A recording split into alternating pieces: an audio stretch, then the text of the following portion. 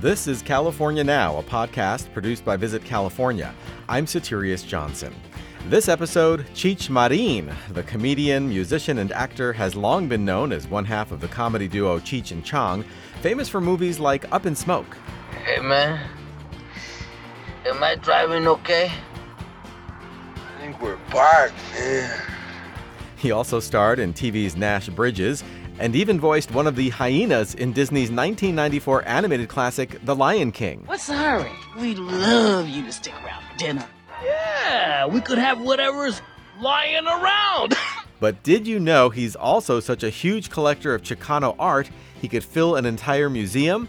In fact, he recently did just that in the Inland Empire city of Riverside. It's called the Cheech Marin Center for Chicano Art and Culture, or just the Cheech for short. In today's episode, we go deep on how the museum came to be and why it matters to Cheech personally. Before we wrap up, he also takes the California Questionnaire. And we're joined now by the man himself, Cheech Marin. Welcome to California Now.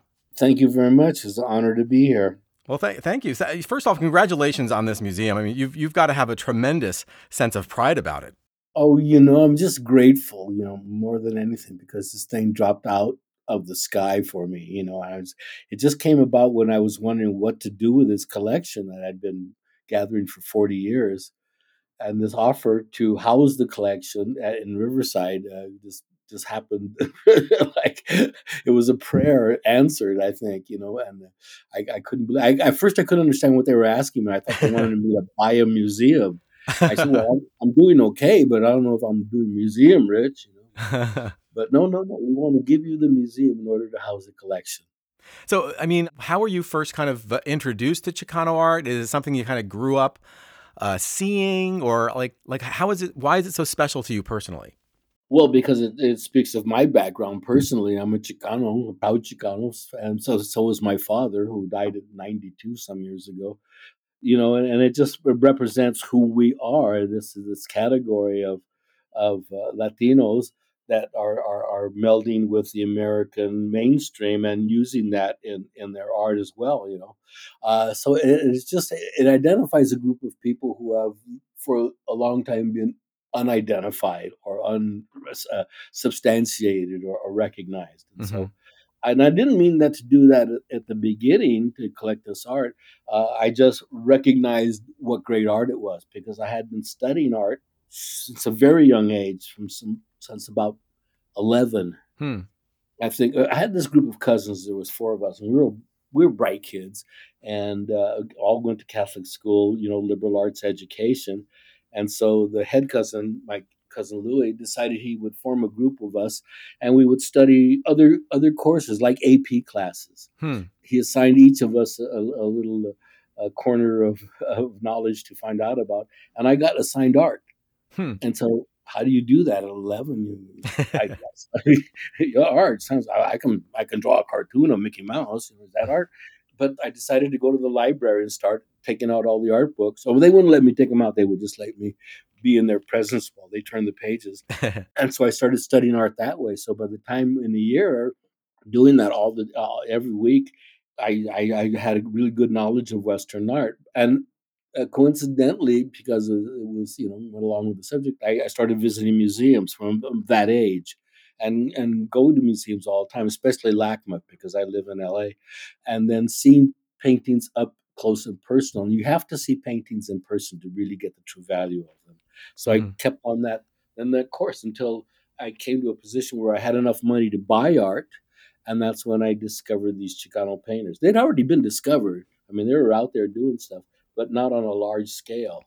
And I had no intentions of doing anything. I just wanted something green to go over the couch, So, I mean, it seems like the term Chicano art and culture can kind of like encompass a whole lot. So what are some of the hallmarks or through lines that tend to distinguish that grouping?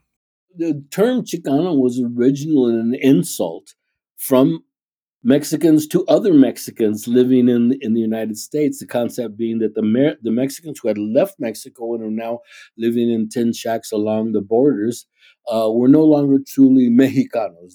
Because they had left their country, they were something less. They were smaller. They were little satellite Mexicans living along the border, and they were something less than Mexicanos. They were chicos. They were Chicanos, little Mexicans, and it was a derogatory term, and it depends on where you lived in relation to the border. And as time went by, it became less of a derogatory term and more of a description. Because I always grew up that, well, I'm not Mexican. You know, I've never been to Mexico. I can't speak Spanish, but I know I'm related to that group in some way. And so when I first heard the term Chicano, my uncle Rudy, who told me he was describing how he went to a mechanic and because he had to get his car fixed. He said, and he wanted $200 for it. I said, hey man, give me some tinfoil and a pair of pliers. I can fix it. I'm a Chicano mechanic. And I go, that's what I am. That's what I want to be, a guy who can do and does nothing. Nothing's going to stop him. He incorporates everything he can into that formula. And so, well, okay, that's what I am, and I've been Chicano since then. Right. And then as far as like the Chicano art and culture, I mean, is there something like when you were looking at the art from Texas and you saw that there was something common with what you saw in LA? I mean, what's kind of the thing that kind of connects them all together that makes it, something in common? It's description of culture in a myriad of different ways, whether it's personal, familial, or religious, or gender based, or any other kind of aspect that you bring into it, and how that melds with the mainstream of American society, and how they came together while still keeping their identities is a real unbelievable process, and it's still going on today. So it was a description that had not been described before. We were the early Chicano artists, especially, and I were told that they didn't really make fine art; they made agitprop folk art. Hmm. And every painter that I told that to, because this was the official response from the museum, asked me the same question: "What's agitprop folk art that I've been making?" And I said, "Well, that's not what you make, but don't worry about it." And it was just that attitude that you were not to be taken seriously and or even studied or and for the most part ignored. Mm-hmm. But Chicanos cannot be ignored. But from these different aspects of seeing the culture, what you arrived at was not a crystal clear picture from step A to step 27 of how what Chicanos are. It is the feeling, it is the taste of the culture, Like the aesthetic. yeah, the aesthetic of the culture and what that consists of, and it's a lot of different aspects coming into play at the same time. The sabor, Right, the flavor. the flavor of it, and so and there's no American schools of painting and or art that I know that can describe themselves that way, because they're not necessarily description of a culture, whatever that culture is. But Chicano art is. It's a description of that culture in a Mm-hmm. myriad of different viewpoints. Right. It's a kind of like a blending of what Mexican and American, like Yeah, United States American. and world art, because all these artists, with the exception of maybe three in the collection, are all university and or art school trained. So they were exposed to world art right from the beginning of their education, and so they incorporated that in what they were doing too. So you could get Caravaggio and you get the Chicano version of Caravaggio, or any of the artists from then on, and that's what was really interesting about their approach to art, and also they never gave up the brush. Mm-hmm. Their hand, it's a handcrafted art, and the inspiration comes out of the brain and travels down the arm and through the hand into the most primitive of tools, hair on a stick. And that's how they describe their culture, with this primitive tool, and they became very adept at it. It's the analogy is like the first time you ever heard the Beatles, Mm-hmm. their music, and you go, I know this music. There's Chuck Berry in it, and Jerry Lee Lewis, and Elvis, and all those guys, but it's English at the same time. How do that work? It works because they love that music, and then they adapted it to who they were and how they were, and just kept going from there. And so Right. that's a real descriptive narrative for that kind of music. Same Right. as for Chicano art. There is a narrative there. Right. Right. So let's talk about how the museum came to be. When exactly did you start collecting the art that would eventually one day go in it? God, it had to be about 40 years ago. Mm-hmm. 40 years ago when I first saw my first piece of Chicano art, and being an inveterate collector that I am, I go, okay, there must be more of this, So, and the thing about buying one piece of Chicano art, all of a sudden 20 Chicano artists because the word goes out. There's somebody buying. And I guess that was a perfect storm for that time. I knew what the art was. I had the energy to collect it, and the money, and the money to collect it, and also the notoriety in order to proselytize for it. Which I immediately started doing because I put together this collection, and all my friends, my newly acquired friends in the art world, said, "Well, you have to show this. This does you no good under the bed or in the garage or in storage or anything. You have to show this." Well, how do you do that? Can you give me a sense of how big your collection is today and how much of it is actually on display at the museum right now? Well, it'll take. I gave the museum about 550 pieces, Wow. and I have maybe about 150 other ones that I gave to my family estate for my kids and grandkids. Mm-hmm. And that's it. It's either in storage, and I still have to pay for it. But now, as I give it to the museum, they put it in their storage, which is it's a great deal. You're handing that over, and it's like I experienced that feeling in little bits over the years when I was touring the Chicano Visions tour. That was 7 years and 14 major museums, starting with the Smithsonian and LACMA and the Young and San Diego Museum. And every time I opened a show there, I would go after the show was hung. I would go there and have my lunch there when there was nobody there before the museum opened. I would take a lunch and I would just walk around. And it was like visiting your kids that came home from college. And and it would be in different configurations all the time. And so it's like, oh, how you've grown and how you have other friends. It's good, But it was really, but in that process, I started feeling it leave my hands, at every because it now really just didn't solely belong to me. It belonged to the people that it was about. And that was my gift to them. Right, right. Like you were kind of almost like the steward of this Yeah, up to this point, and then you've passed it on to the museum to kind of take it from there. yeah. And at that point, I felt like like when you're the wizard in the movie The Wizard of Oz, where the house is falling from the sky, Mm-hmm. and I felt that. Well, I just have to stand here on this X, and it's going to fall on me, and that's what happened. It fell on me. Like, oh, okay, this is really real. Yeah. The thing that was fortunate about it is because of this building that they had to repurpose in Riverside, and that they could take the whole collection. Mm-hmm. Mm-hmm. That was an important part. Right. I mean, maybe the most important part. It was a museum that was willing to take the whole collection and have that building be the repository for the whole collection. It sounds like you've really learned how to navigate the whole museum world. That must have been a whole education right there. Oh, believe me, it was. What did you learn about that world? Especially at the beginning, they were very trepidatious, shall we say.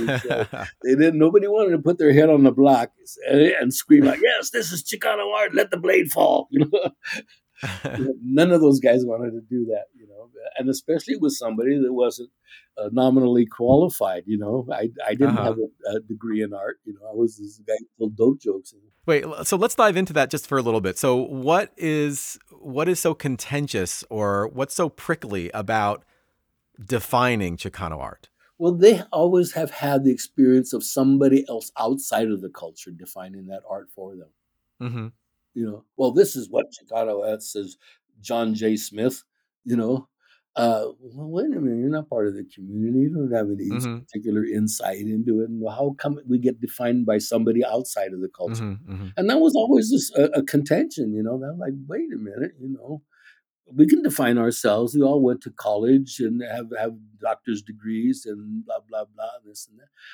We should be able to define ourselves and break into that community that does the defining. And for all those years we hadn't been, because we weren't recognized as legit. Mm-hmm, And mm-hmm. so now we're legit. Too legit Right, to right. quit. Huh. So hey, so let's talk about now what it's like to actually visit the museum. Say I'm going there for the first time. What do I see as I walk up to the building and walk in? Well, you see this building, which is a beautiful mid-century building. It's really beautiful. I mean, if you had a list of top 10 mid-century buildings, this would be on that list. And it was the town library for Riverside, California. And Riverside was unique in that in the 1880s, Riverside was the richest per capita city in the United States Really? Wow. because of citrus. They grew everything citrus. Oranges, grapefruits, tangelos, lemons, limes, everything, and they built a railroad into the groves and packing houses along the way, and they shipped citrus all over the world. So in 1880, you could get an orange on Christmas morning in London, England, because of Riverside, California. And so it was a small town, so they became very rich, and so they started dedicating, building all these famous historic buildings for Riverside. Several museums on our block, and they built this library. And now they wanted to build a new library, a Jetsons kind of library that every city in the world are building. And they had to repurpose the building. And they were down the road, I think, with a children's museum of some kind of children's science museum, and that fell out. And I had done a show at that same time at the Riverside Art Museum, which is 4 doors away on the same block, and it was a huge show for. I think it was Works on Paper, and it was a huge show for them. It was the biggest show they ever had, and it was a local celebrity for them. And so the town manager, the city manager, came up with this idea. Well, why don't we offer it to Cheech for the collection? He'll give us the collection. We'll give him a place to house it, and it'll be there forever, and everybody will be happy. Wait a minute, how does that go now? It's I like, wait, gotta did I buy a just hear what I thought I museum? heard? I don't know. Right, No, right, no. right. We'll give you give us a collection, and we'll take care of it, and we'll show it in perpetuity, and it'll take time to roll it out. So everybody will be used to seeing it now, because it's going to take at least 5 years to roll out the collection once. Amazing. Yeah, so everybody gets a chance to see it a bunch of, and you can come back and see a new show, and so in that way, it really draws people not only to Riverside, which is a beautiful historic town, and you'll have Yeah. fun, and it's right next door to the Mission Inn, which is a Right. National Historic Cultural Monument. Right. And Right. We're gonna get to all that. We're gonna get to all that in a minute. But I wanted to ask you. So like as a visitor, and as I walk into the building, so what do I see? What's my experience? the first thing you'll see in the lobby of the museum is a giant lenticular piece by the De La Torre brothers, Einar and Jaime De La Torre. It's 26 by 13 feet tall. And so to accommodate the piece from the library, we had to cut out the floor of the second story. Actually saw a big rectangle out of that so the piece could fit through the floor and up into the second story. And I don't know if you've seen lenticular art. There's not much of it out there because these two guys are really the forefront of that whole category. What is it? Lenticular art is, like when you open up a Cracker Jacks and they have that little picture, a little thing in there with a shape, the vision, Right. the image shifted. If you depending on where you look at it, Yes. that's lenticular. It's a plastic prismatic kind of art that reflects light and images in a way where there's multiple images in the same space, depending on which space you look at it from. Like what angle you're looking at it from. Yeah, as you move it, and this is a huge piece. I mean, it's 26 feet tall by 13 feet wide, and there's hundreds of images in it. And you're just like, whoa, this is the introduction? Well, maybe I like Chicano art. So you started off with a bang. Yeah, it's the most spectacular opening piece for any museum that I know of, and I've been into a lot. And wow, it gets your attention right away. Then you start rolling through the first iteration of the collection, which is about I think about 90 pieces, and they had to work through it to get it down, to because what I didn't want the audience to do is get painting fatigue, which I often get when I go to a big museum. I can't see Hmm. any more paintings. I don't care how Yeah. important and wonderful they are. I'm just tired, you know. But this one you can see the whole thing and really enjoy it once, and then you can go through it as many times. And then the next time you come, there'll be different art there. And then what I wanted to do, and I told them at the beginning, is let's make the Cheech the center of any cultural activity or any civic thing that we're doing in this town. There should be, they should do weddings and baptisms and dance contests, and Miss Riverside should be crowned there. Hmm. And that's what's happening right now. People are getting Oh, married that's there, they're great. getting baptized, and it's exactly what I envisioned. And everybody loves to come to it, and it's been packed since we opened. Yeah. I'd love to hear about some of your favorite works in the museum, and why they're special to you. Well, there is. It's like having a favorite child. I know. I was afraid you were going to say You really can't do that. that. The one that's giving you the least amount of trouble is a favorite child. No, I don't have. It changes all the time because painters are coming up with new paintings all the time. That's the thing is most of the major painters that haven't gone on to the afterlife are still working at the height of their career, and they're still making Hmm. wonderful, beautiful, important paintings. Yeah. So I don't worry about Well, it. well, how about this? How about if you knew somebody, you had a friend who was coming to the museum who had didn't have any idea what Chicano art was about.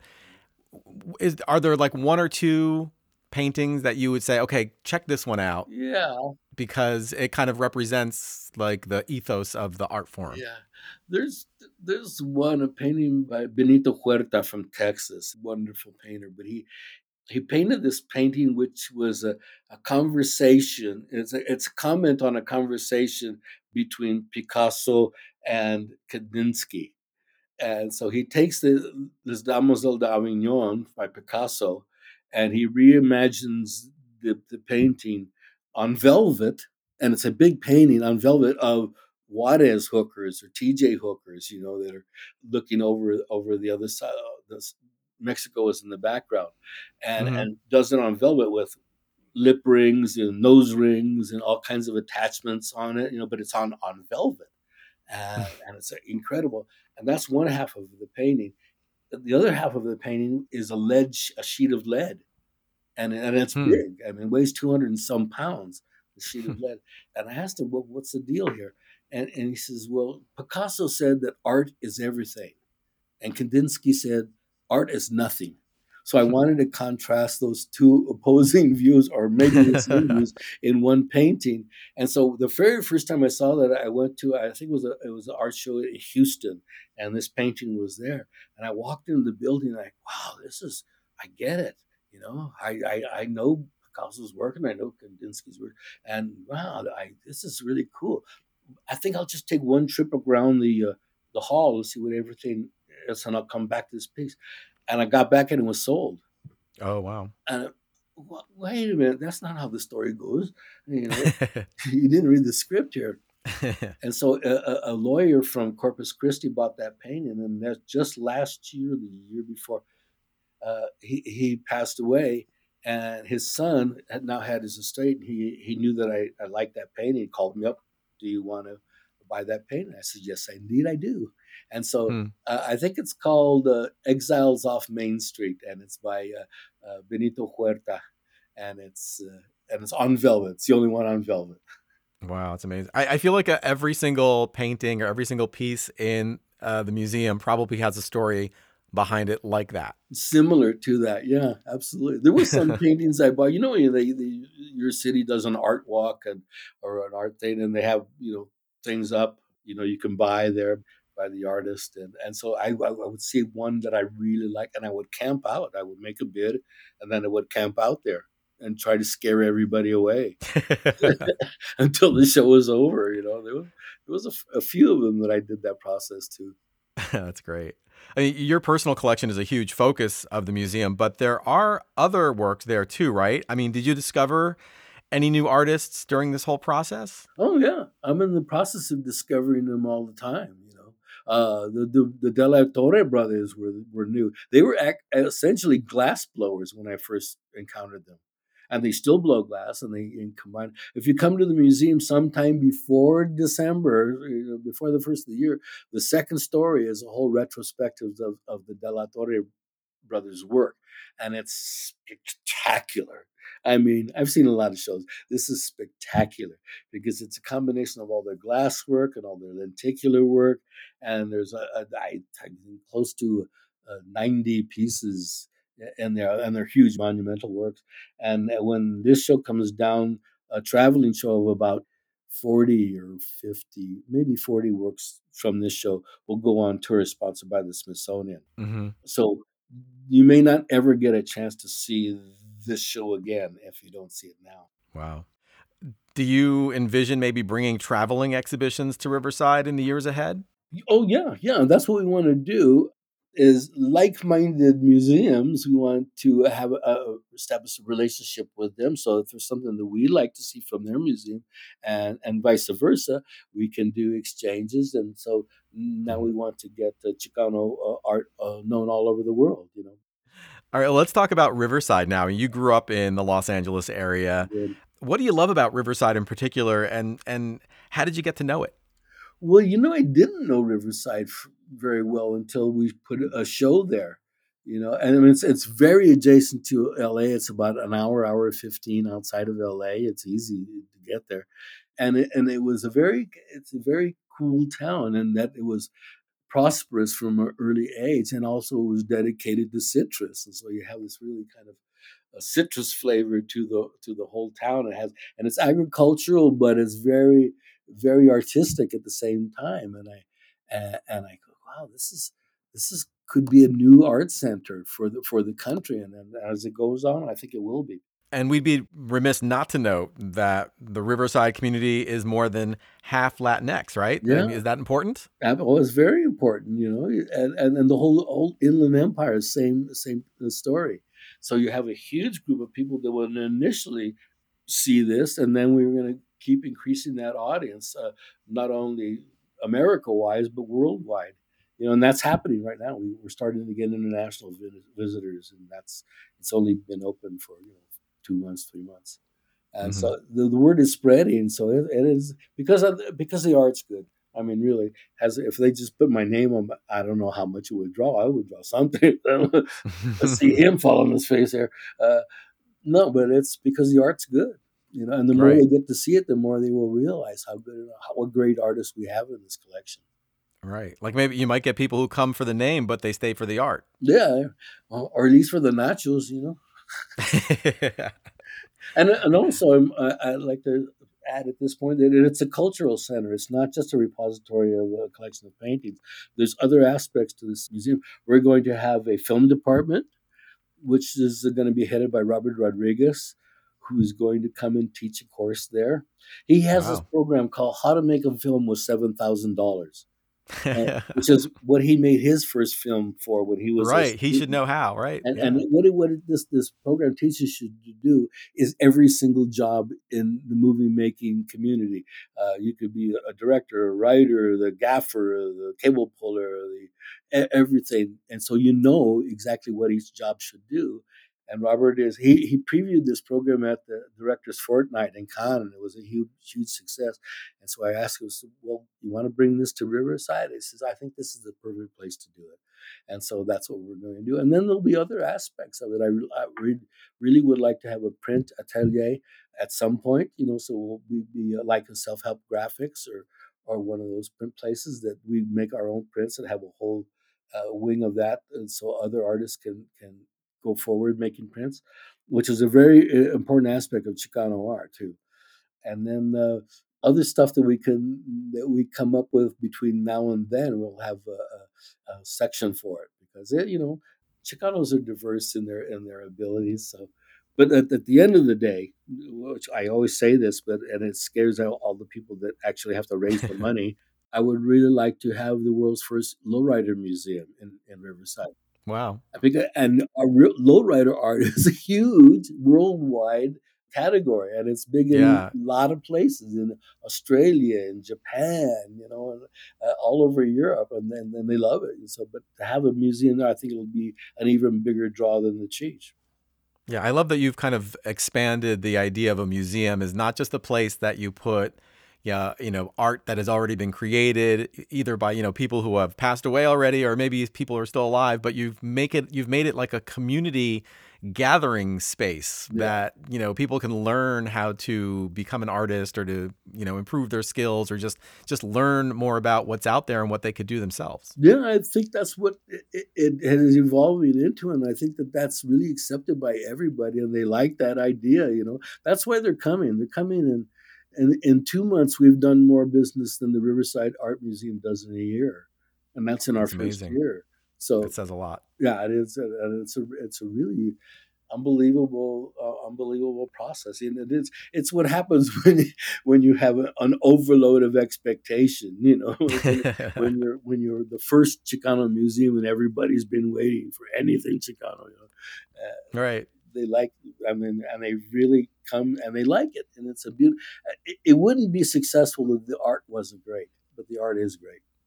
Right, right.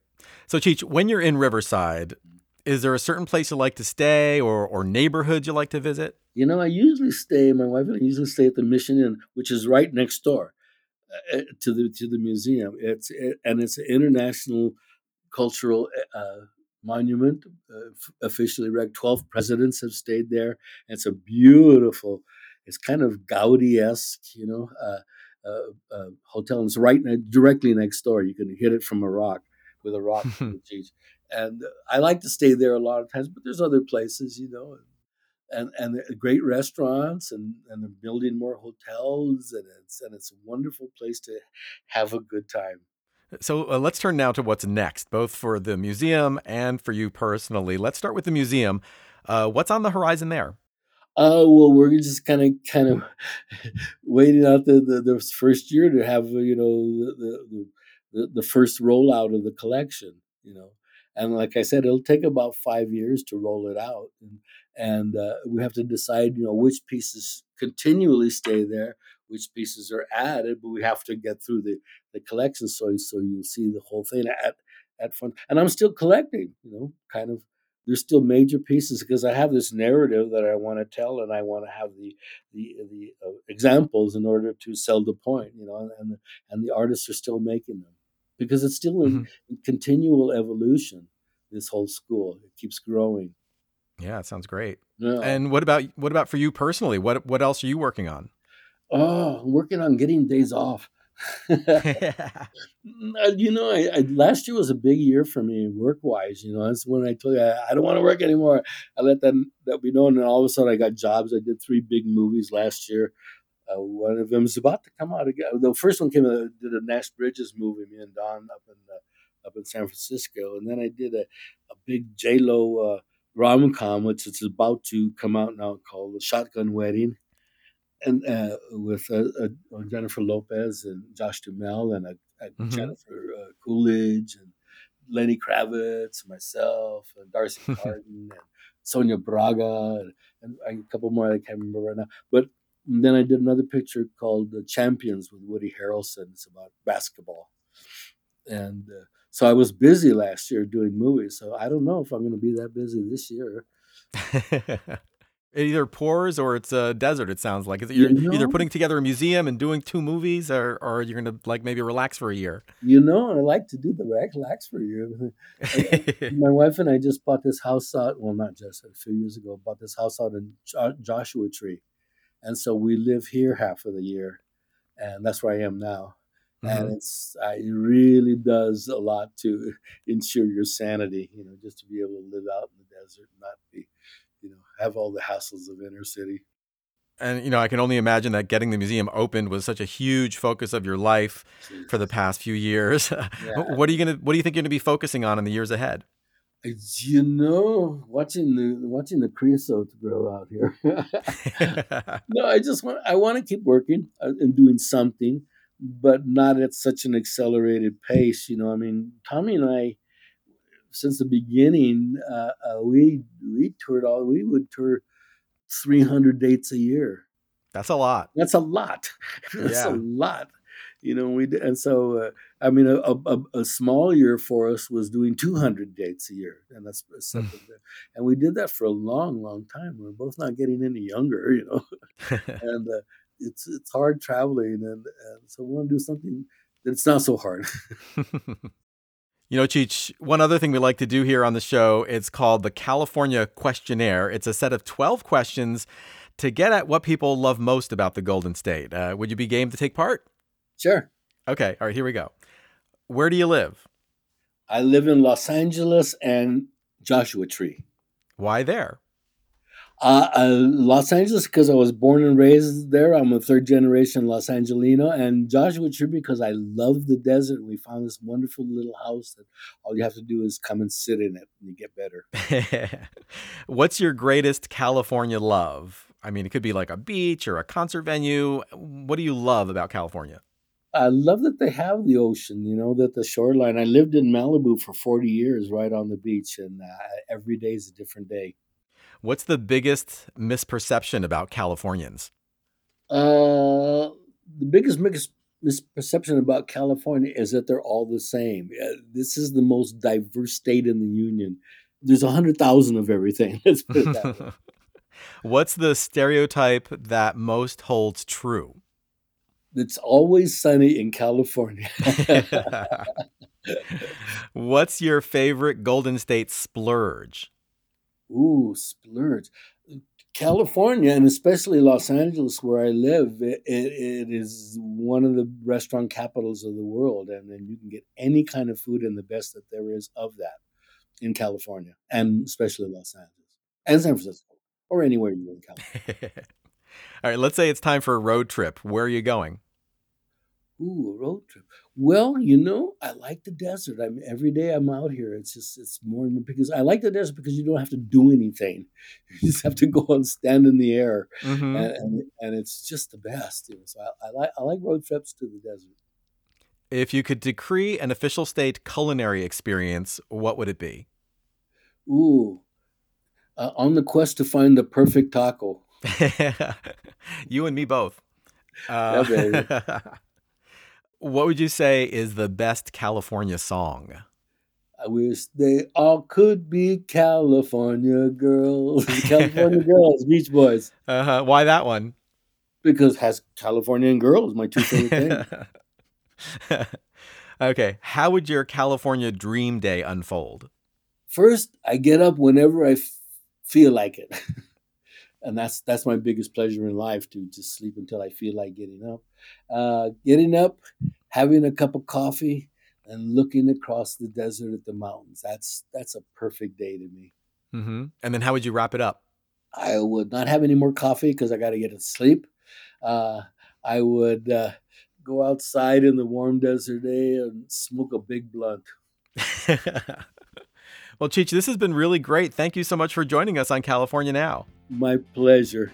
And come to Riverside and see the museum. We'd love to have you. Absolutely. Cheech Marin is the entertainer and art collector behind the Cheech Marin Center for Chicano Art and Culture, located in Riverside, California. You can find out more at riversideartmuseum.org. This is California Now. Thank you for listening to California Now. If you enjoyed our California Questionnaire with Cheech just now, you can find dozens of others on our website. We've surveyed big names, including comedians like W. Kamau Bell and Margaret Cho, top-flight chefs like Jet Tila and William Bradley, and musicians like Blink-182's Tom DeLonge. It's all waiting for you at visitcalifornia.com. That's visitcalifornia.com.